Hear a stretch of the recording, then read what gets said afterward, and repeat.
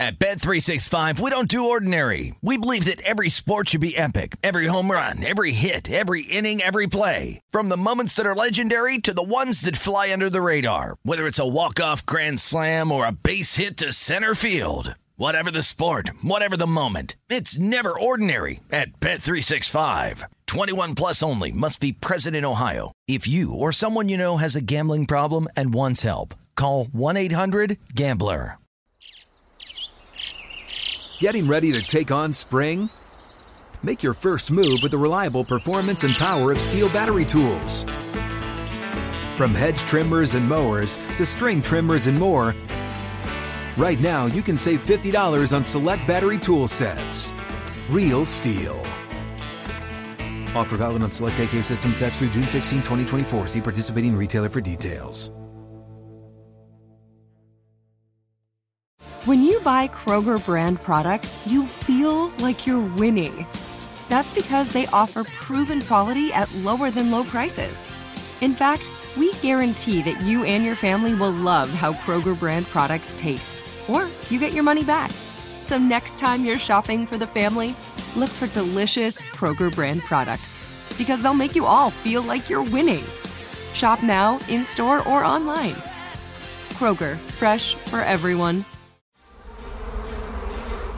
Welcome to the Hornets Hivecast, presented by Charlotte Eye, Ear, Nose, and Throat Associates, the official eye, ear, nose, and throat care provider of the Charlotte Hornets. Here's your host, Sam Farber. Welcome to another edition of the Hornets Hivecast, your Hornets podcast with all the notes, quotes, and daily buzz around your favorite NBA team.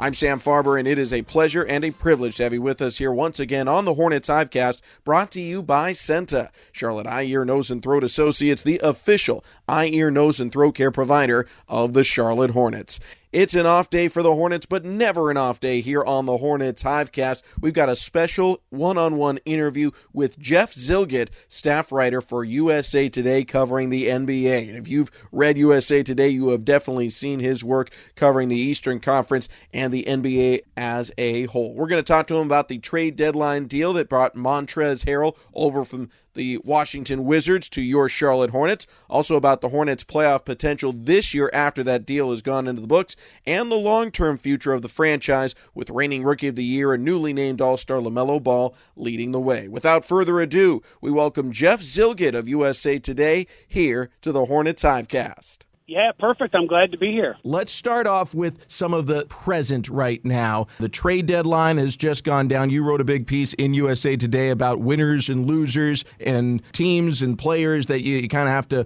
wait for judgment. You mentioned the Hornets bringing in Montrezl Harrell. You didn't put him in any of the columns, though, so I want to know, are the Hornets a winner for getting Montrezl Harrell in exchange for Ish Smith, Vernon Carey, and a future second? Are they losers, in your opinion, or is this TBD? No, I think they are winners. If we're going to break it down, I didn't include them because I was thinking of a little bit more definitive. But I think Montrez fits Charlotte in a variety of ways. But I love this deal when I saw it. I sort of figured there was a couple guys on the Wizards, given the trajectory of their season, and given that there's a couple guys, Montrez with an expiring deal. Kentavious Caldwell-Pope has another year beyond the season left on his deal, but it wasn't all that cost prohibitive if a team wanted to get him. I know Davis Bertans also had a deal that they were trying to get rid of. So I expected the Wizards to be active at the trade deadline. I didn't necessarily know where Charlotte fit into it, but ultimately I think fit into what Charlotte needs and wants. Well, let's start off there. The Hornets are a team that pretty much the last 2 years since LaMelo arrived on the scene and really showed everyone what kind of player he was going to be, people have looked at this squad and said center is the spot where they could at the very least use some backup and possibly use some bolstering of the front line as well. But that tends to be the position people focus on. Mitch Kupchak goes out and makes the move. I'm surprised. I've heard even a split. Some people say this is a home run, a slam dunk, whatever metaphor you want to choose. Others have said they're not sure that it might be too temporary, and I understand that since Montrez is an expiring contract at the end of the year, but at the same time, this seems to be the perfect man to fit the perfect role for this team in terms of the short-term goal being make the playoffs, and with the long-term goal being don't disrupt any of the pieces that you hope to extend or possibly extend in the future. Well, I don't want to get in exactly to where teams are in the standings because we know the East is so bunched. Definitely 1 through 6. But also, you know what, 3 through 8, 4 through 8. There's a lot of teams bunched up in there. And so I'm in favor these days of a team going for it when they can. And if that means improving their playoff spot, making a bigger push to win a conference championship or an NBA Finals, I'm all for that. And so I'm not going to get too bent out of shape about Montrez's expiring deal right now. And you can potentially, in the long term, convince him, hey, this is a place to play. And Sam, before I get into it a little bit more, I told James Borrego this when the Hornets were in D.C. the first time. The Hornets are one of my favorite teams to watch when it comes to league pass ratings. When you talk about LaMelo, you talk about Miles Bridges, and what you're going to get in Montrez, this is what I like about him. Even before he was traded, and right around the midway point of the season, everyone got to 40, 41 games.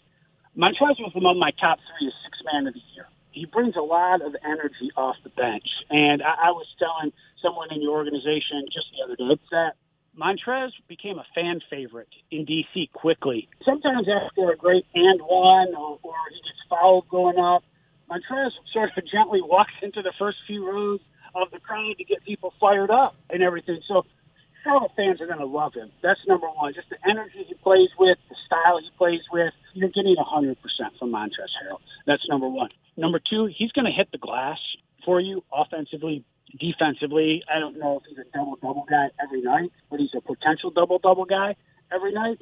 And then the way you guys throw lobs there in Charlotte, Montrez is going to eat that up no matter who the lob is coming from, but I can certainly see some of them coming from LaMelo. No doubt about that, who throws the great lob to begin with. And you get teams caught in the lane, figuring out, are we going to guard LaMelo? Are we going to guard Trez rolling to the bucket? And it's a pick-your-poison situation, definitely, but you'll see lobs to Montrez without a doubt as he works his way into rotation of your offense.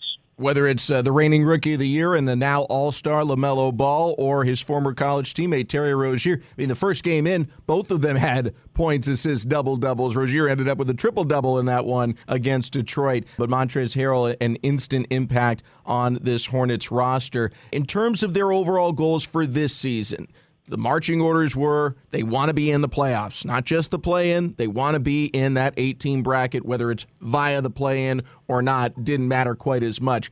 Do you think, as this roster sits now, you've bolstered your front court even more so, that the Hornets are a team that will end up in the top 8? I think they are. I've sort of held that belief through their ups and downs this season. I think Montrez really bolsters that in helping them get there. But like I said just a couple minutes ago, I do acknowledge that the East is pretty bunched, definitely 1 through 6, and then if you want to even, I said 3 through 8, but if you want to stretch it 3 through 10, I mean, the East is just such an improved conference over the past couple of years. Well, look like what Chicago has done over the past, season. At the trade deadline in 2021, being active to get Nick Vucevic, being active in the free agent market with Alex Caruso, DeMar DeRozan, trading for LaMelo's brother and getting Lonzo Ball. I know there's some injuries there, but those are teams, that decided to go for it. Even though Brooklyn has fallen, they're still going to be in the hunt, given, they're going to get Ben Simmons in the lineup soon enough. Kevin Durant's going to return after the All-Star break.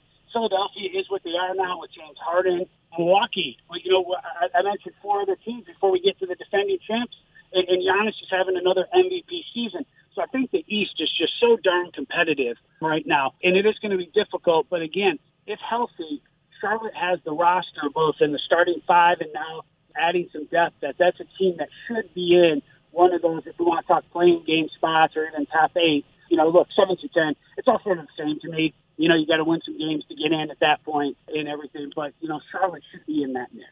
Now, I agree with you, but an exercise we like to do here because, sometimes you'll see people say, oh, this is a top 10 team. That's an all-star pick, and certainly some metrics support that. But inevitably, you got to knock somebody out. So I'm going to give you the teams that right now are roughly, we'll put, even though it's kind of risky to do it, because you're right, everyone is punched up. The difference between Cleveland and Brooklyn is about 2 weeks worth of good basketball or bad basketball flipping the standings. Right. But just for the sake of argument right now, let's say that Miami, Cleveland, Chicago, Milwaukee, Philadelphia, they're in, and that it's a question of Toronto, Boston, Brooklyn, Charlotte, Atlanta, and I'll throw Washington and New York in there as well. These are the teams that are going to be in and around the play-in mix depending on how things go injury-wise and otherwise for the final quarter to third of the season. So I need 3 teams from there that are in, that are going to end up in the top 8 out of Toronto, Boston, Brooklyn, Charlotte, Atlanta, Washington, and New York.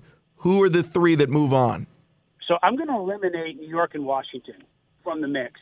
And I'm on the verge of eliminating Atlanta, too. I understand what they did last year, and I'm talking the top 8. I do understand what they did last year, getting to the conference finals. They've just had trouble this year. They haven't been the same defensively. It seems there's a little bit of inner turmoil with that team right now. Even some Trae Young quotes just recently, about how when they get down quickly, they sort of lose their mojo a little bit. And that's not a good sign. I think they were a team last year that sort of played through that kind of thing. And they're not able to do that this year. And you've heard some comments from their general manager, Travis Schlenk, who sort of bemoaned the lack of defense at times. So, they're on the verge. I will acknowledge that I love the way Charlotte started. I was not enamored with the way Boston and Toronto started, but it's clear those 2 teams have figured a little something out, especially Toronto. And so that's a little bit what I'm looking at. I do think Brooklyn squeezes in there. So if I'm going to have to pick one that Charlotte edges out, I would probably lean toward Boston if I have to pick one. The fact that it's so difficult to do speaks to how good the East is here in this 2021-2022 season. Jeff Zillgitt, staff writer for USA Today, our guest today. Coming up next, we're going to talk about the league as a whole, since he covers the entire NBA, not just the Hornets every day, which is typically our guest here on the Hornets Hivecast. We'll talk to Jeff some more about the entire NBA after this here on the HHC. I could have gotten my hearing aids anywhere, but going to a doctor who could find a set that fit my lifestyle was a good idea. Music sounds as clear now as when I listened to it on cassette tapes.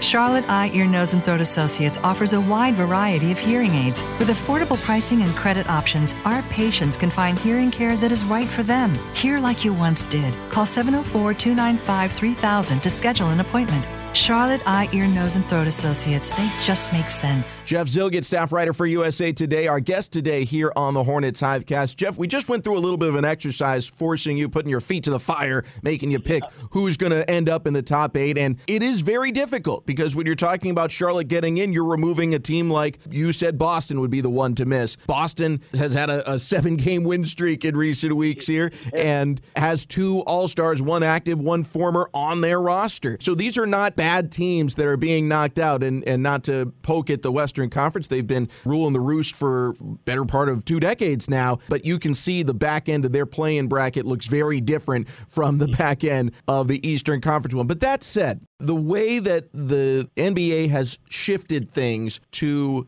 create more opportunity for more teams to make it into the postseason, to create incentive for people not to tank. Year 1, it worked really, really well. Year 2, I'm not quite as sure if teams are buying in as much because you look at the squads that were just on the outside looking in the Eastern Conference when the trade deadline came. Washington, Indiana, both of them were sellers at the trade deadline. You look in the Western Conference, to a certain extent, you can say that Sacramento tried to make moves to make it in. New Orleans certainly tried to make moves to make it in. But other teams like Portland, who were right there, they were sellers. So where do you see the NBA, its GMs, and the franchises looking at the play-in tournament and how it factors in to their short-term and long-term moves? I think for most teams in the league, the playing game is important to get in. And as you mentioned, we saw that last year. I think what you're seeing, though, as you mentioned, some of the teams that were sellers, I think these are more individual circumstances. I think if you look at Washington, if Bradley Beal isn't injured, if they were closer to where Charlotte, Boston, Toronto are in the standings, they wouldn't have made some of the moves that they made. I think the same thing for Portland. Look, this is all centered around Damian Lillard and trying to find a better roster that fits his skills. And Portland looked at it, a rebuild on the fly. They have a trade exception that's about worth $20 million that they can get in a player. They also could have upwards of $50, $60 million in salary cap space to make some moves. So I think some of these were individual situations. I think Indiana looked at theirs and said, hey, rebuild mode, looking at the Eastern Conference, might be the way to go. But getting Tyrese Halliburton is a starting point for us. And one of my to-be-determines is in winners and losers is the Central Division. The Bucks, Cleveland, Chicago, Detroit with Cade Cunningham and Sadiq Bey, Isaiah Stewart. They have a young collection of talent, and I think Indiana's trying to match that a little bit. So I don't think it's a collective by the league to some teams in the league to say that the playing isn't important. I think it's individual situations dictating where they want to be 2, 3, 4, 5 years from now. Another trend that I'm seeing, and this is not just in the Eastern Conference, but league-wide, I think we're seeing continuity and the investment in draft picks pay off a heck of a lot more than, at least for this season, trying to assemble a super team or reel in free agents. You look up and down the Eastern Conference, Miami, the guts of that team are drafted players, guys who've been together multiple years. Cleveland, it's all drafted players for the most part. Chicago, yes, they've made some big moves in the last year and a half here, but for the most part, outside of DeRozan, who's been a real shot in the arm, everyone had been there for over a season now. Milwaukee, a lot of homegrown. Philadelphia, Embiid, homegrown. Raptors, this new revival, homegrown. Boston, Brooklyn is kind of the exception to that. And then you look in the Western Conference. Phoenix, yeah, they added Chris Paul, but everyone else was basically a draft pick. The Warriors are mostly homegrown. Memphis, same story. Up and down both conferences, you're seeing teams build through the draft, develop their players, and then if they have a chance to add a star, they do it. But kind of shifting this back to Charlotte, it seems like the Hornets are following the right blueprint or the successful blueprint in this current stage of the NBA. Well, I think you're hitting on it. And look, I'm high on what Toronto does. And you mentioned player development. Fred VanVleet's an undrafted all-star, just one of 4 in the modern era to not get drafted and make the all-star team. You talk about OG Anunoby, Pascal Siakam. And now, look at the jump Miles Bridges has taken from last season to this season. Player development is so huge, and that's where teams can get a little bit of an edge. You mentioned Cleveland.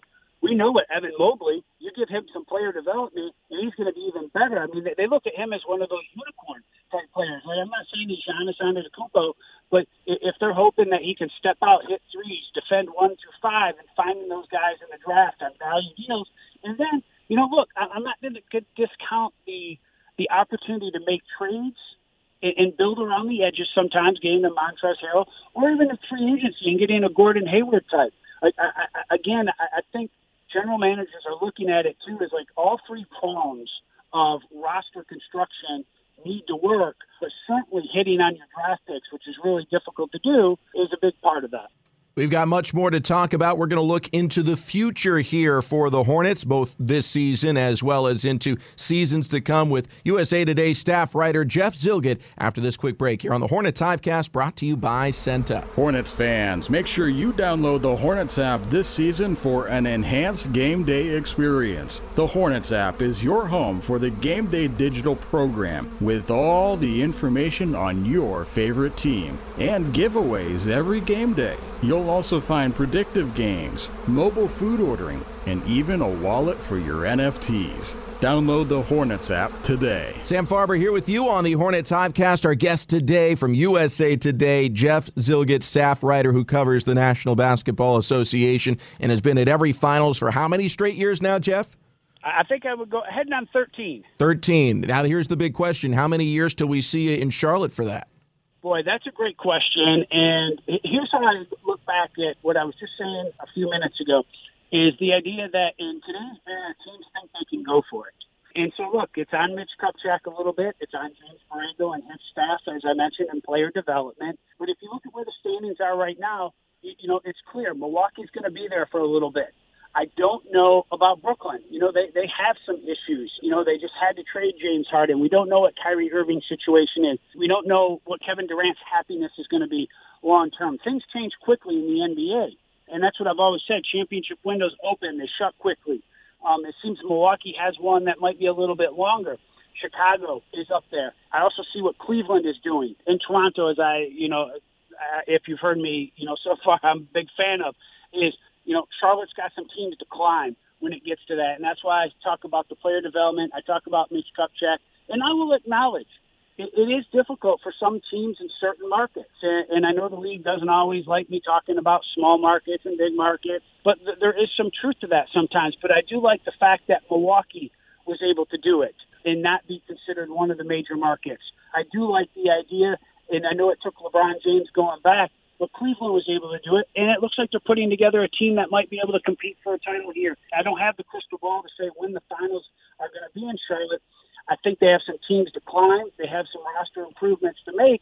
But I also just look at the way the NBA landscape, you can make those roster improvements and all of a sudden find yourself at the top of a conference with a really good chance. And I know Phoenix is considered a big market, but look, just a few years ago before Monty Williams arrived, it looked like Devin Booker. Do you remember Draymond Green made that, I think he got fined for it on TNT, saying you got to get Devin Booker out of Phoenix. That wasn't that long ago. Look at Phoenix today. They're the favorite to win the West. They might be the favorite to win the championship this year. And so things move quickly in the NBA. There's always the possibility that a team gets there. But I also acknowledge that, Charlotte's got some work to do to become the best in the East. Jeff, the last thing I want to ask you about is the salary cap. And I think, we're in a time now where the Hornets have gone through this rebuilding phase, and they haven't had to spend a ton of money on their own young guys because they were all on rookie contracts. And now we're getting close to a decision point. And some of the narrative we hear from local media here in Charlotte and nationally is, they're approaching the salary cap. And the cap is, in a certain respect, a fixed thing, and in a certain respect, something that you can manipulate a little bit. You can grow your cap, and it's advantageous to you to do so long as you're growing it with talented players who are worthy of those contracts. Take Golden State. They are spending more money than anyone else in the NBA, but they're spending it on homegrown talents that have won them rings and that are potentially positioned to win them future rings with guys like Steph Curry and Klay Thompson and Draymond Green. So it's who you're spending your money on that can influence whether or not your cap being big or not is a good thing. But just for the fans who are looking at this, because it's been a few years since the Hornets have been in a cap situation now with all the young guys they've invested in, what should Charlotte fans be looking at when the narrative comes out there that, the Hornets are approaching the cap and might not have as much flexibility to sign people? Because, quite frankly, you look up and down the NBA, I think outside of Oklahoma City, everyone is over the cap or near the cap. So here's my theory on this when it comes to, not only Charlotte, but similar teams. And look, let's just be honest. If you're the Lakers, if you're Golden State, if you're the Knicks, your willingness because of your financials to go over the cap and pay luxury taxes is certainly easier. And not singling out. It's not just Charlotte. It is Cleveland. It is Milwaukee. It is New Orleans. It is Orlando. You have to make those decisions based on how realistic you think a championship is. And that's going to come down to Michael Jordan, without a doubt. But I think that if Michael's looking around the league, and I know teams aren't enamored with the luxury tax, but if you have a chance to win a championship, you do see teams do it. Milwaukee is going to do it because they realize a championship is at stake, and they're willing to do that.